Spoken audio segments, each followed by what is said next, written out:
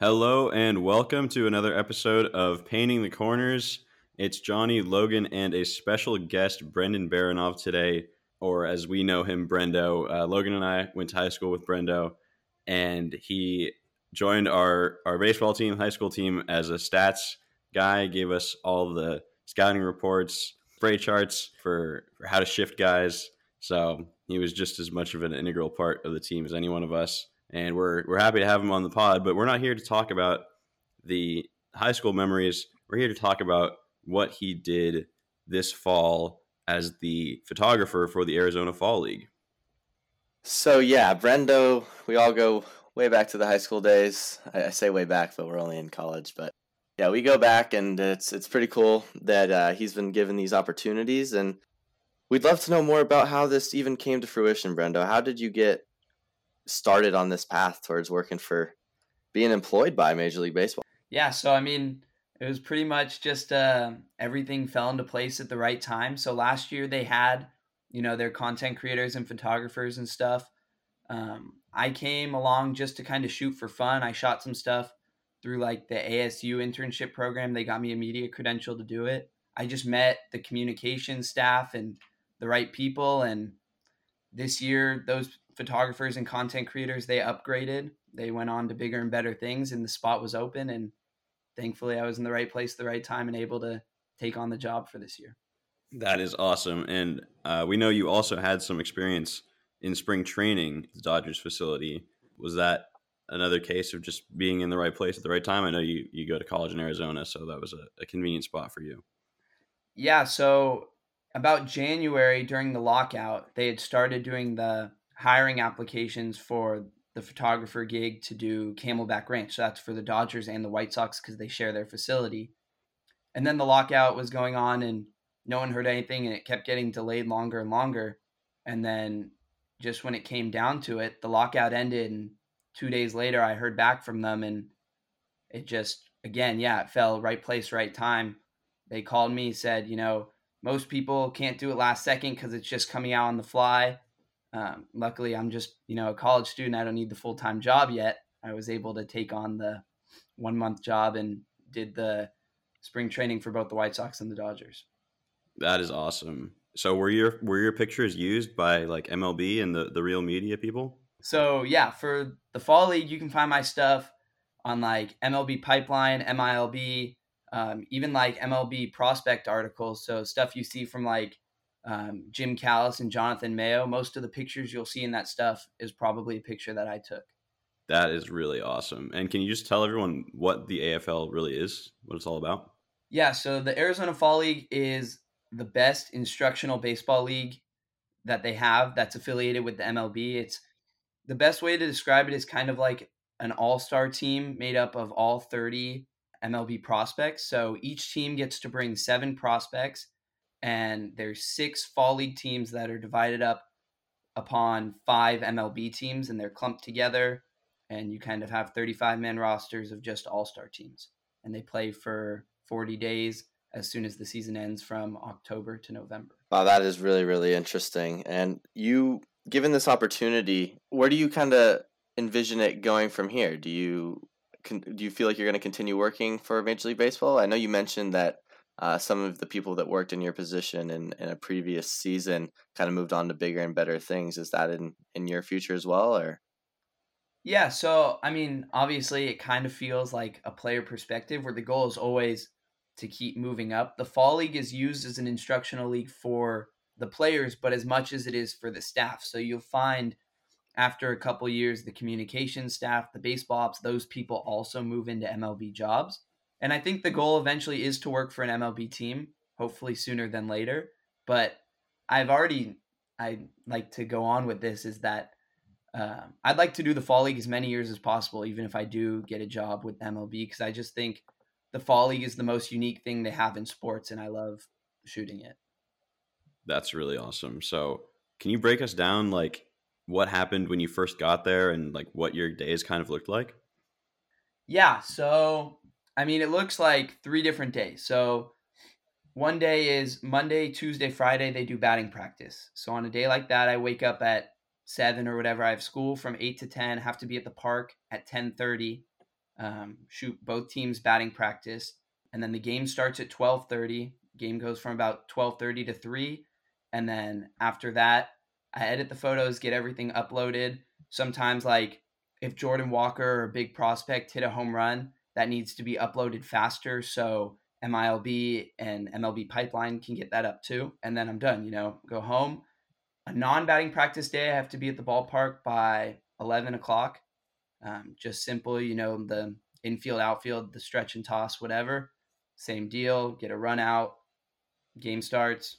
Edit video, just like that. And then there's some days where they do double headers. So we've got the first game at 12:30.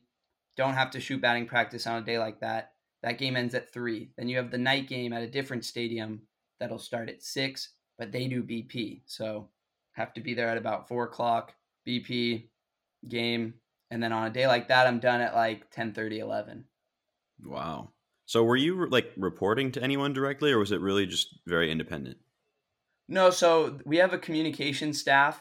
We've got our 2 supervisors and one that works more for like getting interviews done for the players. And then there's the guy I report to. His name was Joe.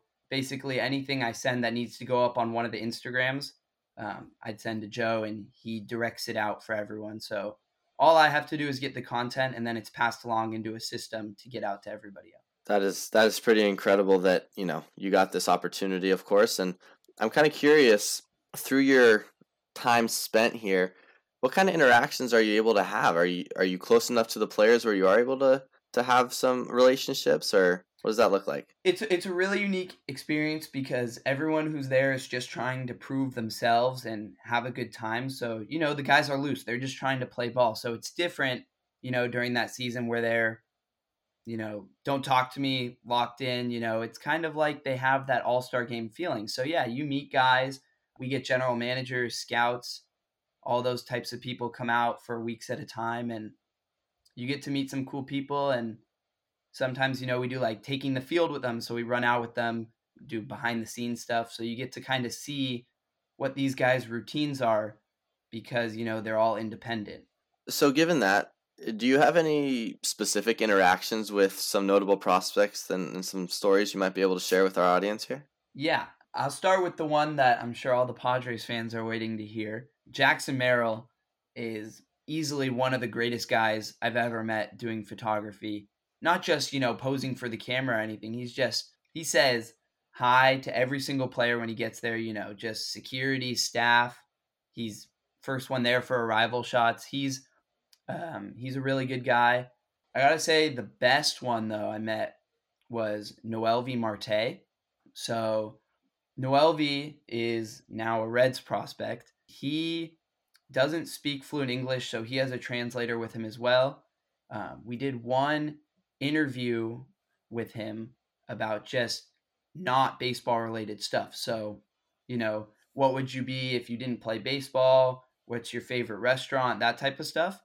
And he said he would be an accountant if he did not play baseball. And a lot of those guys from the DR have their nicknames, El Mago, El Nino, that type of stuff.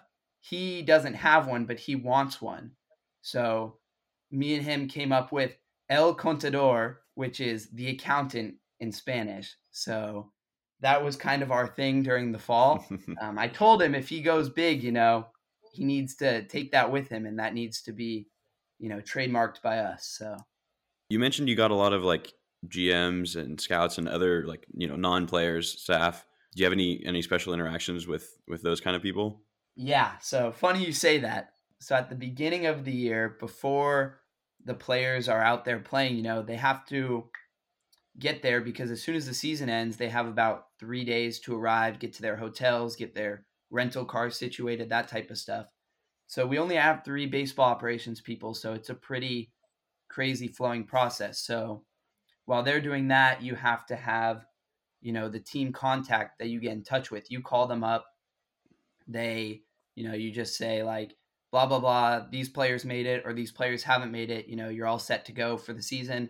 And that's kind of like the last check, confirming everyone passed their physical, made it, ready to play. During that time, as a photographer, there's not a lot to do when the players, aren't on the field. So they asked me if I could help them do a couple calls. And all I had to do, a quick 30 seconds, pick up the number, call it, tell them their players are good or not good. But it doesn't tell you the contact name because, the baseball operations people already know who their contacts are. Obviously, I don't because this ain't my job. So the first number I get slid over, he said, call it, tell them they're good to go, their players are good. So I called the number, and the guy, after a few rings, answers, and he goes, "This is Brian Cashman." And, I knew that name somewhere, and the heart kind of dropped for a second. I was like, of the Yankees? And I hit him with a little question in there, which probably wasn't very professional. And he said, yes, probably not, thinking, who the heck is calling me, and not knowing it's Brian Cashman. And then I was like, oh, well, hi, your players are good to go for the fall. And that was it. And, it felt like an eternity, but it was only like a 20-second call, and I was sweating bullets for sure. That's way too funny.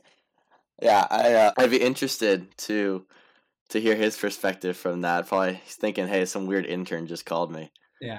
But no, that's pretty special though that you get those type of opportunities. So given that sort of scope of things, you're not just a photographer. So do you find that having diverse interactions with not only players but the baseball ops and all that sort of thing might guide your interest in the future towards, I don't know, working in front office, something other than photography? Or do you feel like photography is probably what you're going to stick with? It's actually interesting because, like you said, we get a lot of unique opportunities that aren't stuck to our job tasks because, we're a small staff, it's a small program. So you got people running all over the place, and sometimes they just need an extra hand, and that's what I can do. After seeing that baseball office stuff, I mean, those guys are running back and forth 24 hours on the phone all the time. I don't know if I have that in me to do. And I've learned to respect those people a lot after seeing what they do just for the 2 months. So I would probably stay in my own lane and stick to photography and videography. But I definitely respect the heck out of people that do choose to do front office work. So I got to ask you, kind of switching back to your photography thing here. I've obviously follow you fairly closely on your social medias and everything that you post, and I've seen the pictures that you have with Jason Dominguez, one of the top Yankees prospects and one of the better known prospects in baseball. I'm wondering if there's a cool story behind that. Yeah, so Jason was a wild card when he got there. On his report, he had a translator coming with him. So, to my knowledge, he doesn't speak any English, or very, very little English that he needs a translator. Obviously, we didn't come in a lot of contact the first couple weeks because he was a late arrival to the fall league, so he missed media day. So with that being said, I had only seen him once or twice just pass by. We had the triple header at Arizona State, and they were the third game of the day. He showed up in the most positive mood I had ever seen before.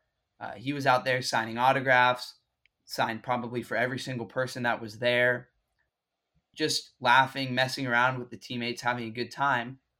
I was sitting there with a few other staff members out front of the dugout, and he came up to me, never introduced himself before, and just says, "I need to use your camera."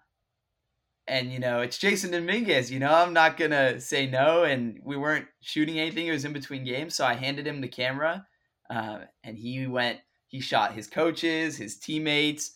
He even started taking pictures of the fans. And that was kind of just like the introduction of Jason Dominguez to me as this guy who's, you got to remember, he's still only 19 years old. And that was kind of the teenage person inside of him. Yeah, that's great. That's just so awesome to get those really unique interactions with the players. But back to the actual games on the field, of course, that there's going to be lots of new rule changes coming to MLB next year and potentially in the coming years as well. Were any of those rule changes on display at the AFL? Yeah, so they like to call the AFL the guinea pig league because, we tried out all the new rules that are going to be implemented this year. So we had ABS system, auto balls and strikes, the bigger bases, the pitch clock, and the shift restrictions, which were implemented slowly into the fall league, which was actually different, because this year in the minor leagues, in some leagues, they still could shift. So they kind of slowly progressed that one in. Yeah, so the ABS system was the most interesting because a lot of people hadn't used it before, and especially the fans. So the way they tried out the ABS system this year is it was in use for, like the systems to have, but the umpire called personally based off what he saw, not using the ABS, but they had it like for accuracy trackers and to make sure it worked. But they did an ABS challenge system. So the way that works is each team gets 3 challenges throughout the entire game, and it has to be called within 3 seconds of the pitch being called a ball or strike, and only the pitcher, catcher, and hitter can challenge. Very like tennis. Right, and it's like football. If you challenge and you get it right, you get your challenge back. So we saw a lot of that, and it gets the fans involved, right? So, like, there was one video of Jason Dominguez. It was called a strike on a full count pitch. He challenges it. All you have to do is tap your head, and then the umpire indicates that they're challenging. It goes up on the scoreboard. They show, like that little pitch tracker you see on game day or something on at bat. And it shows like the direction the pitch came in. And if it's green, it's a ball. If it's red, it's a strike. And it gets the crowd into it. So it was originally called a strike, then called ball 4. And the crowd just goes nuts because they think it's awesome that either the umpire was wrong or that there's a challenge system in baseball that's fun. And it's just a unique thing that they're implementing. That is awesome. And the thing that struck me most about that video, because I saw it too, of course, just how quick and seamless it was. We've been used to these challenges for years with, they got to go to the dugout, put on the headsets, 5 minutes later, okay, they got the call. But no, it's the hitter challenges it immediately. Like he knows what he saw. And then boom, the umpire signals to the scoreboard operator and they put it up on the board 10 seconds later, whether it was a ball or a strike. Yeah, I was just going to say that I think it's a big thing too, because when you hear fans or people on social media comment about it, they feel that the ABS is something that'll slow down the game again, in the challenge system and that stuff. And it would go, reverse of the way we want it to go. But you see this way is faster. You have less arguing, and it helps the umpire too, right? That pitch was just on the outside corner. It was called a strike. Well, now he knows for the future, a little bit better of where that zone was. So just for my own personal understanding, you get how many of these a game, or is it endless until you get it wrong type of deal? Each team gets 3 challenges, and if you get it right, you get one back, and if you get it wrong, you lose it. You basically just have 3 wrong guesses, basically. Correct. Yeah. So in theory, if you continue to challenge and your challenge is correct, you could have 1,000. Yeah, essentially, yeah. And the interesting part about it, though, is we rarely saw the pitcher and catcher challenge. It was probably, I don't know the exact statistic, from just the games I was at, it would have to be over 90% hitter challenges. Interesting. I think it's just too risky, because it's for offense and defense, you only get 3. So as the pitcher, you don't want to lose it for your offense for the entire game if you take away all 3. Very interesting. So then specifically diving into the pitcher and catcher, do you feel like more so the catcher is challenging? Because as a pitcher, I feel like you have an idea of the strike zone for sure, but the catcher has a much better vision than you. He's stable, you're not. Yeah, I would think, I felt like the catcher called it more. And yeah, I think they tell pitchers, not to challenge unless you're really certain, because I think, later in those counts, they get into that emotional standpoint where they feel like they had that strike 3 or needed that strike 3. But you see the catcher stand up for the pitcher a lot too, where if he sees the pitcher wasn't happy with it, sometimes, the catcher will just do it just to, show he's got his pitcher's back. No, that's really, really cool. And so kind of staying with the pitchers, and this isn't something that's a huge one because we've seen it in baseball for a little bit now, but it's going to be more strictly implemented coming up in the next year. How did the pitch clock seem to affect anything? Did you feel like the games were significantly shorter? So at the beginning, they felt shorter.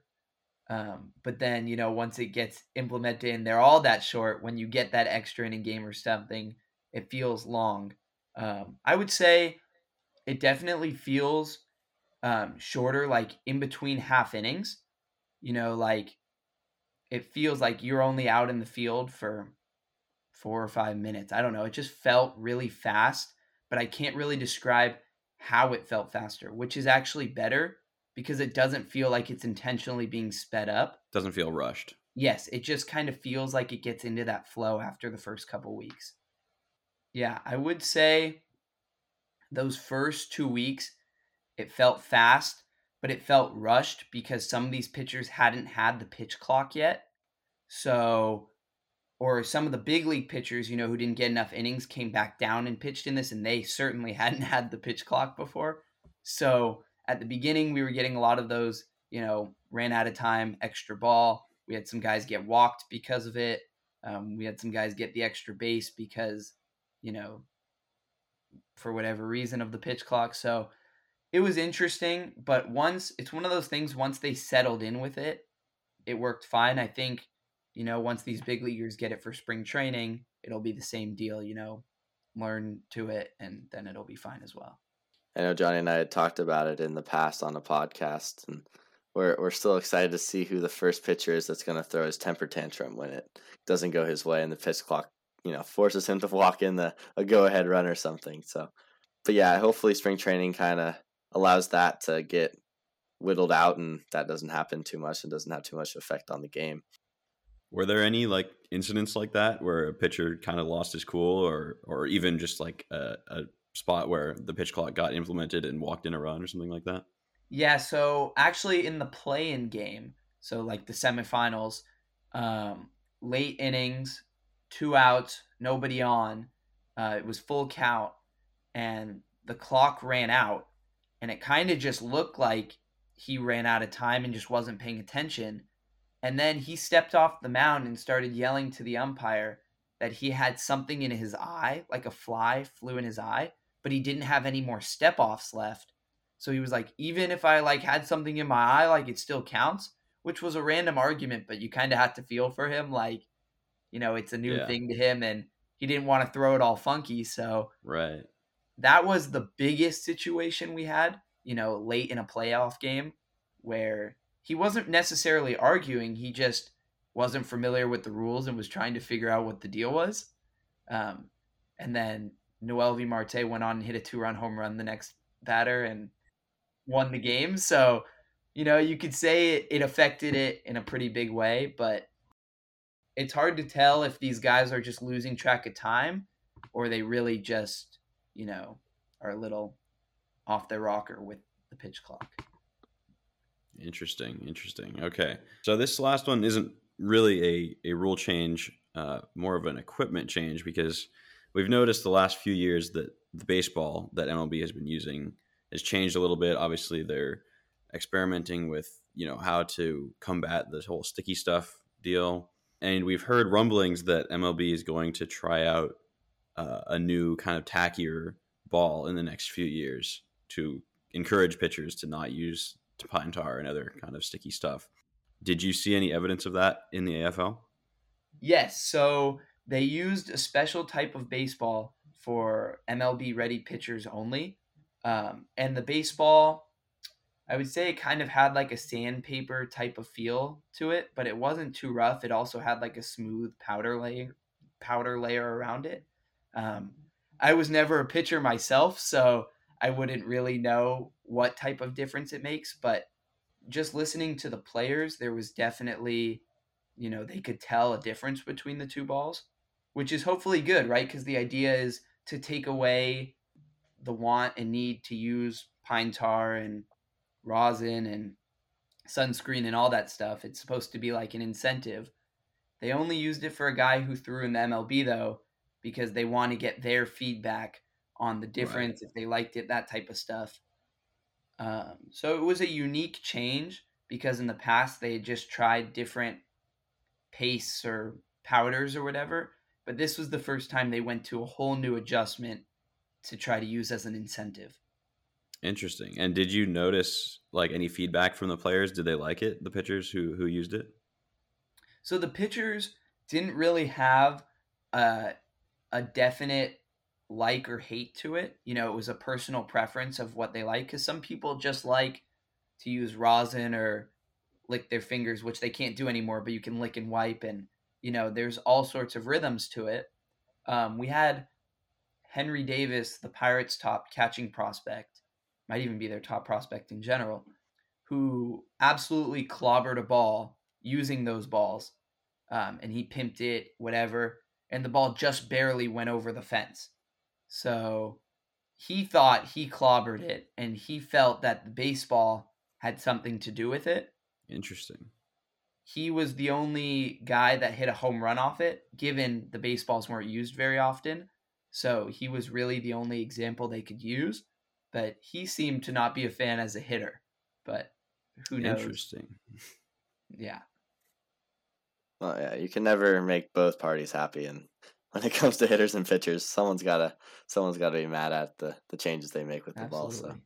So I guess the kind of final new change that is going to be implemented to Major League Baseball last year, that was implemented in the Arizona Fall League, I'm assuming, would be the larger bases. Am I correct on that? Yes, yeah. They were infamously called the pizza box bases. When they're out on the field, you really can't tell the difference. I'm not sure if it helps stolen bases or anything like that other than just the safety. But when you, after the game, get up close to them, you can certainly tell that they are quite large.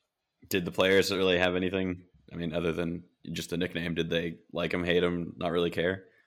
I think, yeah, just players kind of called it the pizza box base, and that was it. I really don't think it didn't cause any injuries. It didn't prevent anything or not prevent anything. It kind of was just there. So for that matter, I think I'd say there were no real complaints about them. Got it. Well, I think that's all we got for you today, Brenda. We really appreciate the time. Shout out your socials and stuff right now. Let's let our viewers kind of know where to find you and find your work. Yeah, you can find me on Instagram at bbflix. Nice and simple. And hopefully in the future you can catch more of my work on MLB social medias. Absolutely. We're looking forward to it. Thank you again, Brendo. Thanks for being on the pod, and we look forward to seeing more of your work in the future. Thanks, guys.